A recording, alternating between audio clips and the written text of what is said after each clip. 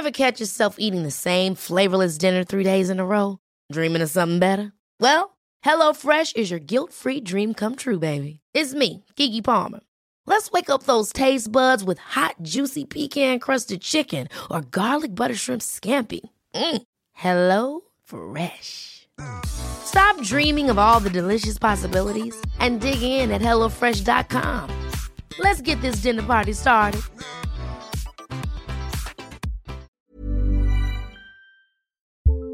We are special breakfast people here at Pantsuit Politics, but not just when Beth and I are on the road. The truth is, I want something warm from the oven every Saturday morning and Sunday morning. It's just the truth. It makes it feel special, makes it feel exciting. I don't want to work at it. So the first time I ever saw Wild Grain, which is bake from frozen subscription box for sourdough breads, fresh pastas, and artisanal pastries, I was obsessed. You guys, I've been a member for over a year. It's amazing. It's so easy. Every item bakes from frozen in 25 minutes or less, no thawing required. You can fully customize your Wild Grain box. You can choose any combination of breads, pastas, pastries. You can even build a box of only breads, only pastas, or only pastries if you'd like. And for a limited time, you can get $30 off the first box, plus free croissants in every box when you go to wildgrain.com/pantsuit to start your subscription. Sometimes I make one single croissant just for me because I want to feel special, and they're so good. You heard me. Free croissants in every box. And $30 off your first box when you go to wildgrain.com/pantsuit. That's wildgrain.com/pantsuit. Or you can use promo code pantsuit at checkout. Do you want a bra that's sexy or a bra that's comfortable? Thanks to Third Love, you can have both. Third Love was started to take all the frustration, ick, and out of bra shopping. That's why they make solutions for every bra problem, aka problems. Their bras make it easy to bring back perkiness you haven't seen since high school, get smoothing you know where, and have straps that actually stay put. Designed at their headquarters in San Francisco and made from premium materials, they put every style through hours of wear testing on real women, including themselves, before it's given the stamp of boob approval. Comfort and support are guaranteed. Plus, whether you're a double A cup or an H cup, their virtual fitting room will help you find your perfect fit fast. And they've even invented half cups. No more feeling stuck between two cup sizes that don't fit right. It's time to get your problems solved. Visit thirdlove.com and get 15% off your order with code podcast15.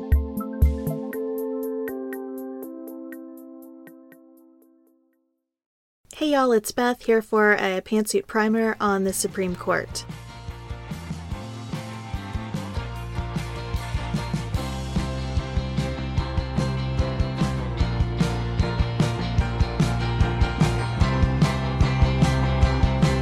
Are a new Pantsuit Politics listener, welcome and thank you for joining us. Our primer episodes we put out sporadically to sort of level set before we get into a more in-depth opinion discussion of a topic.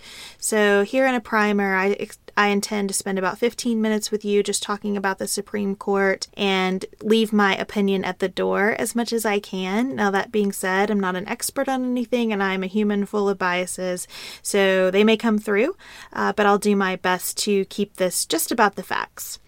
Okay, so we'll kind of go back to civics class for a minute on the Supreme Court. As you know, the Supreme Court consists of a Chief Justice and Associate Justices.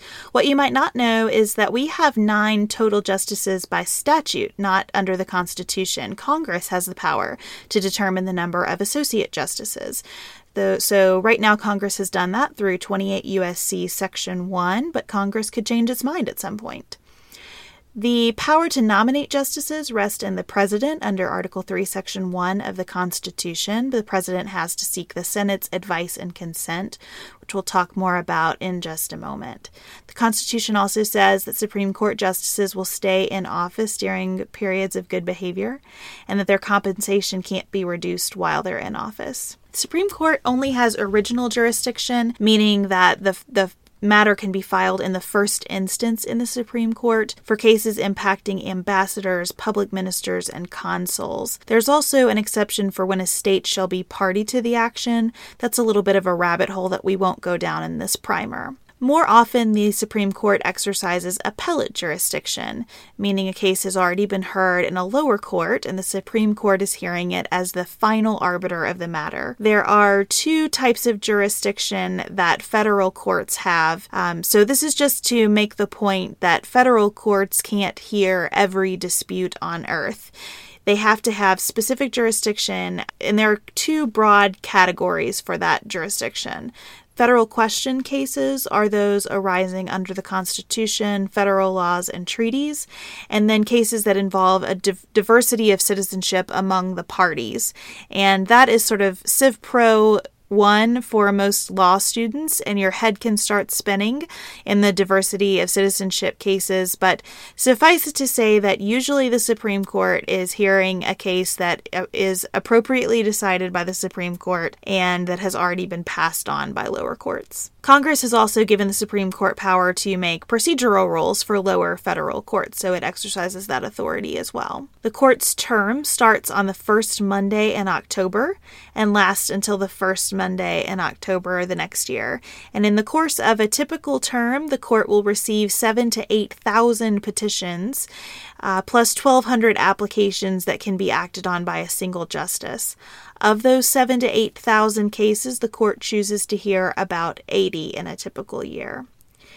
Just procedurally, once the court decides to hear a matter, the matter goes into the briefing phase. So clerks will review the arguments made by lawyers and prepare memos for the justices. The justices then review those memos, and then we go to oral argument. Each party has 30 minutes for its oral argument, and that 30 minutes includes questions from the justices. So if you think about the complexity of the matters hitting the United States Supreme Court, 30 minutes of oral argument is not a long time. During oral argument, the justices sit in order of seniority with the Chief Justice in the center of the room. And after oral arguments, the justices kind of chart out initial impressions of votes, have a meeting to cast their votes, and then the senior justice on the winning side assigns a justice to write the majority opinion.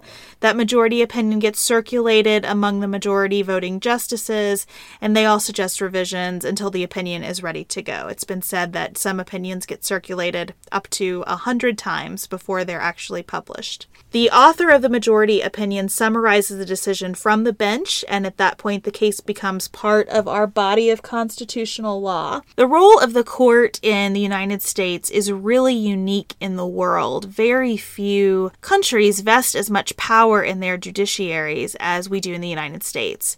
There is a lot of debate over what the role of our federal judiciary should be. Many academics point to discussions from Alexander Hamilton's writings and others that the founders always planned for the judiciary to have the power, at least to strike down laws inconsistent with the Constitution. The founders did limit the power of courts by the cases and controversies language in the Constitution. So this means that courts can't just make pronouncements. They can't issue what are known as advisory opinions.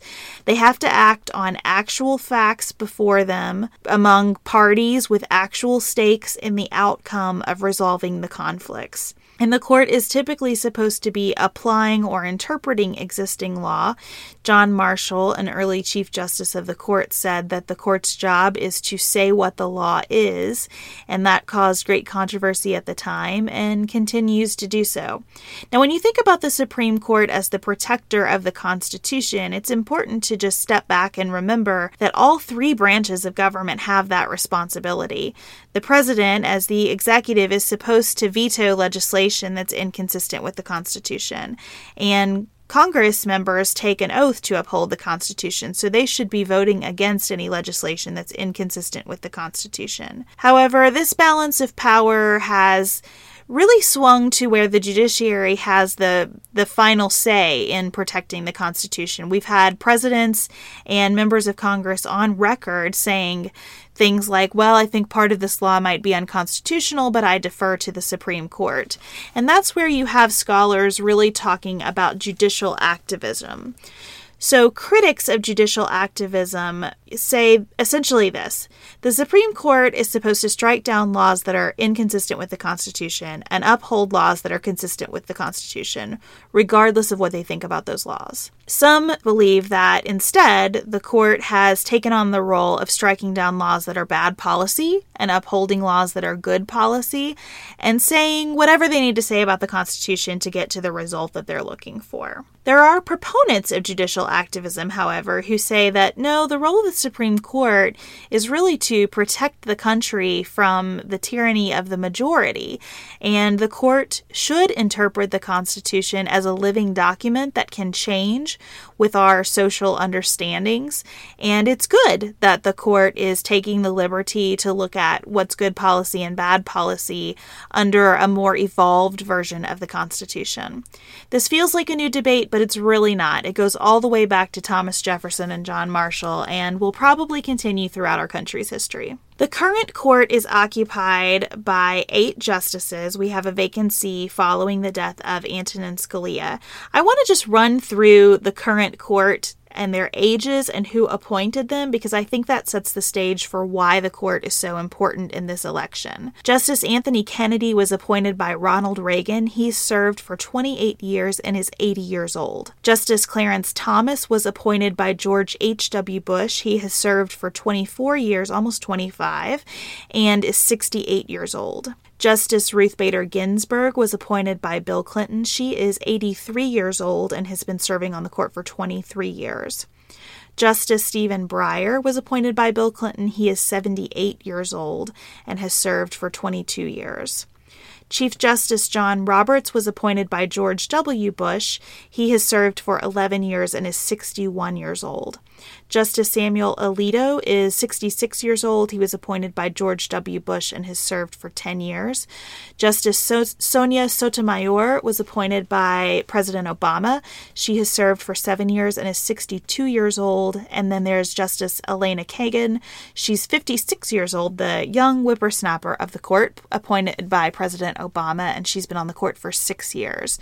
So just when you hear the length of tenure and ages of the current justices, and also in light of remarks by Justice Thomas suggesting that he'll choose to retire relatively soon, you can understand why choosing a president who will have the power to nominate justices is a big deal. The president nominates someone to fill a Supreme Court vacancy, and the Constitution says that the president must seek the advice and consent of the Senate. In the modern era, that means a lengthy Senate confirmation process.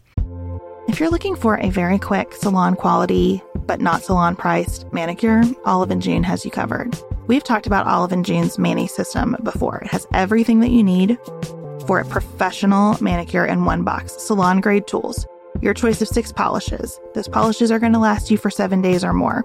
The cost breaks down to about $2 a manicure. Olive & June also has press-ons if you want. What I love, though, is that Olive & June each season is coming out with new colors, and I just got a set of spring and summer colors in quick dry polish. And they say this dries in about a minute. It seemed dry to me in about 30 seconds. It was not kidding about being quick dry. I also love the light colors in this set. There is a huge range. My favorite one is called Kitten. It's like a pinkish gray. The quick dry polish gives you full coverage in 1 or 2 coats. It lasts for more than 5 days, and it is offered in more than 40 cruelty-free and vegan polishes. Olive & June just understands what's happening in our lives, that we need to move quickly, but we want to look great and feel great and have fun in the process. Visit oliveandjune.com/pantsuit for 20% off your first system. That's oliveandjune.com/pantsuit for 20% off your first Mani system.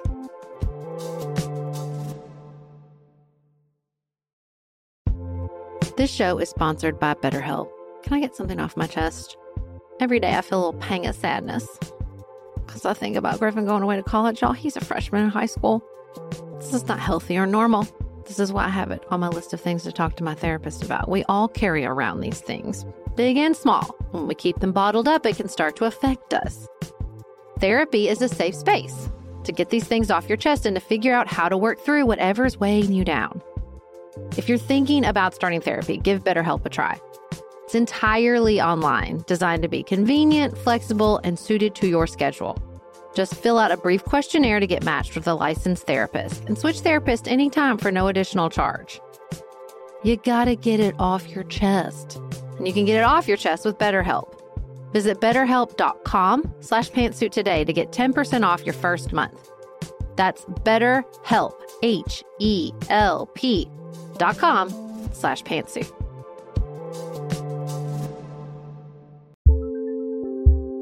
Just finished A Court of Thorns and Roses and craving another fantasy world to devour?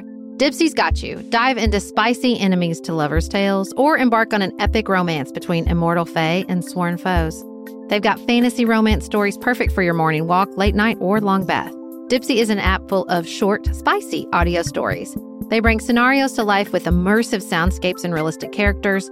Discover stories about second chance romances, adventurous vacation flings, and hot and heavy hookups. And there's a growing library of fantasy series with werewolves, Greek gods and goddesses, Regency-era historical fiction, and fairy smut to explore the bounds of your pleasure. New content is released every week, so in between listening to your favorite stories again and again, you can always find something new to explore. For listeners of the show, Dipsy is offering an extended 30-day free trial when you go to dipsystories.com/pantsuit. That's 30 days of full access for free when you go to dipseastories.com/pantsuit. dipsystories.com/pantsuit.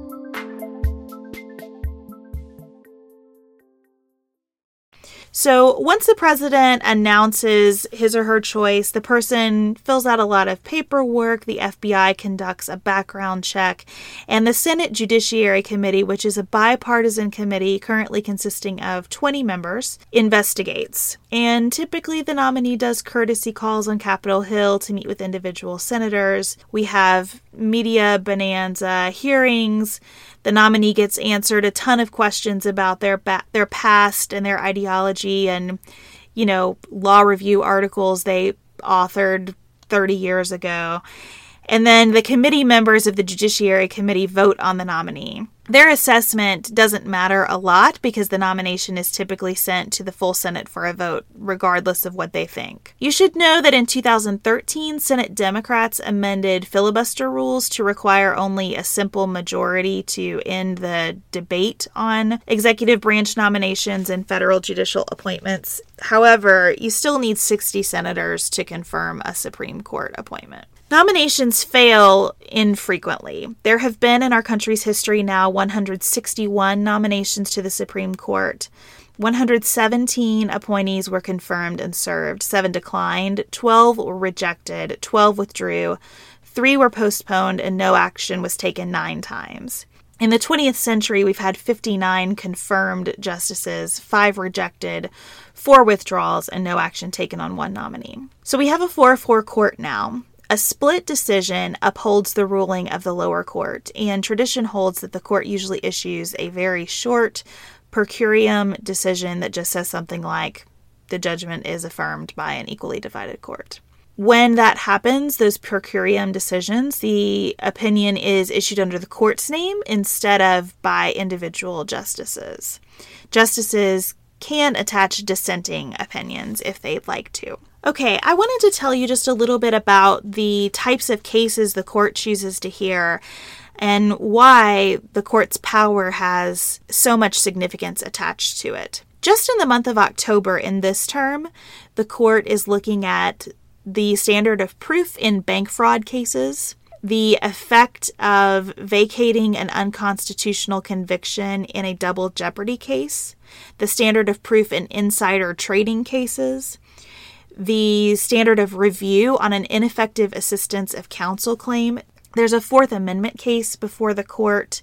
There is a patent infringement damages award review related to Samsung versus Apple. There is a case called Pena-Rodriguez versus Colorado, where the court will consider whether a no impeachment rule constitutionally may bar evidence of racial bias offered to prove a violation of the Sixth Amendment right to an impartial jury. And then there's a sentencing issue on restitution. So that's just the month of October. There are a couple other cases that I wanted to mention coming up in this term that are likely to be sort of a big deal. The main one is Trinity Lutheran Church of Columbia versus Pauley. The state of Missouri gives grants to nonprofits to install rubber playground surfaces to make playgrounds safer for kids to play on. Trinity Lutheran Church applied for one of those grants, and Missouri denied the application because Missouri says that its constitution will not allow it to support religious institutions with public dollars. The Supreme Court has previously held that states can refuse to give publicly funded scholarships to students studying theology, so it'll be interesting to see whether that logic carries through in this case or if we'll have a different result here. But this is definitely one to watch. There is a case that involves the National Labor Relations Board and President Obama's appointment of an acting general counsel. The person served as acting general counsel while also being a nominee for a permanent position. And in this action, the defendant, who's been accused of unfair labor practices, has said, look, under a statute, this person can't serve as acting general counsel while waiting for his nomination for the permanent position. There is also an interesting property rights case out of Wisconsin under the Takings Clause. That's about when the state can either actually take property for public use or do something that renders the property worthless. And in this case, there are two separate pieces of land that adjoin one another and have common owners. And the owners are saying that for purposes of the takings analysis, the property should be thought of as one single piece of land. So it'll be that's kind of a law school nerdy case, but it is interesting and it could have a lot of ramifications down the road. I had to quote Elizabeth Slattery and Tiffany Bates at Heritage because they described this copyright case so beautifully. So this is Star Athletica versus Varsity Brands. Cheerleading uniforms have sparked numerous controversies throughout sports history, but this term, lawyers at the Supreme Court have called them the most vexing, unresolved question in copy law. Essentially, cheerleading uniforms have all kinds of patterns that resemble copyrighted designs, but uniforms themselves can't be copyrighted, so it creates all sorts of issues, and the court's going to wrestle with those. On a more serious note, there are capital punishment cases before the court in this term that deal with defendants who have intellectual disabilities and how a state is supposed to determine if a defendant is ineligible for capital punishment due to those disabilities. And there's also a racial gerrymandering voting rights case out of Virginia. Before I wrap up, I feel compelled to share with you just one sentence or two on Bush versus Gore. So we have a range of ages among our listeners. I know some of you remember this like it was yesterday, and this might be a little bit more explanation of something that you've only tangentially heard about for others. In the 2000 presidential election, Al Gore, the Democratic nominee, won the popular vote, and George W. Bush, the Republican nominee, won the Electoral College. He won only because of the state of Florida, and the margin of victory in Florida was just a few hundred votes in a state with millions of people voting. Sarah and I have talked many times about our desire to age as gracefully as possible, and skincare is a huge piece of that. I spend a lot of time and money thinking about my skin, and I have added Ritual to my routine, which just gives me a lot of comfort. Ritual is here for us. They have created a wrinkle support skin supplement and conducted clinical studies, so we know it's working. They're taking the guesswork out of skincare. Ritual Hyacera is one of several Ritual products that I love. I take the daily multivitamin, I take a probiotic, and Hyacera is that once daily skincare supplement that is clinically proven to reduce wrinkles and fine lines and increase skin smoothness in 90 days. I recently met a friend for the first time in person as opposed to online, and we were discussing the fact that I am 43, and she said, I cannot believe how young you look, and I thought, thank you, Ritual, for that. Start Hyacera to help minimize wrinkles without compromising on clean science. Hyacera from Ritual is a clinically proven skin supplement you can actually trust. Get 25% off your first month for a limited time at ritual.com/pantsuit. Start Ritual or add Hyacera to your subscription today. That's ritual.com/pantsuit for 25% off.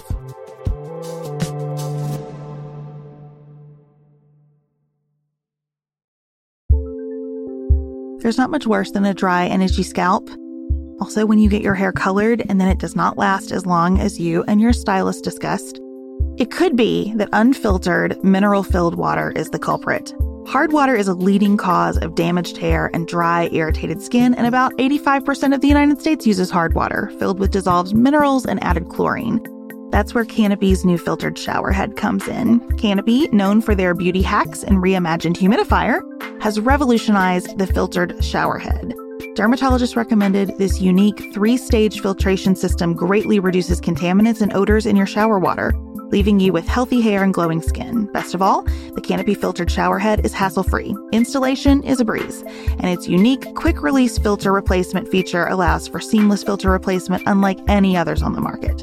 Go to getcanopy.co to save $25 on your Canopy filtered showerhead purchase today with Canopy's hassle-free filter subscription. Even better, our listeners can use code PANTSUIT at checkout to save an additional 10% off your Canopy purchase.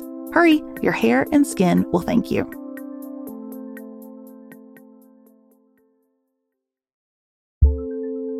Do you want a bra that's sexy or a bra that's comfortable?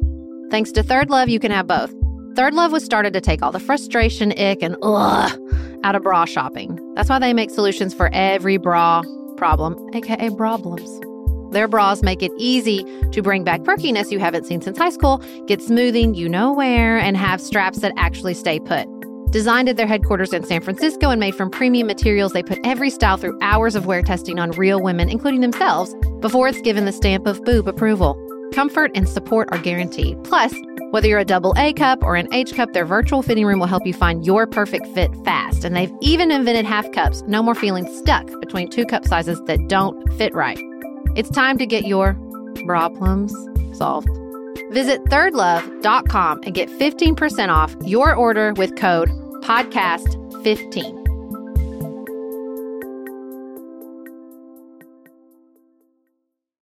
There were reports of enormous problems with ballots in Florida. There were confusing ballots. There were ballots that you couldn't figure out who someone had voted for. The news was dominated by the story of hanging chads, like little pieces of paper were supposed to be punched to show the votes, and they weren't punched all the way, maybe. So, I mean, it was just a mess. And there were legitimate questions about who actually won the popular vote in the state of Florida. So Al Gore's people petitioned for a recount, and George Bush's people opposed that idea.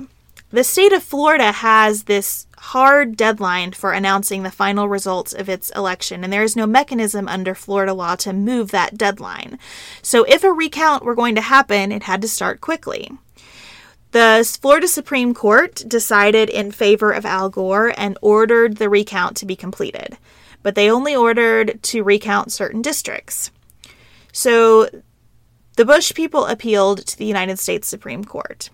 In a 5-4 decision, the court said that the state Supreme Court of Florida violated the U.S. Constitution by ordering the recount only in certain districts.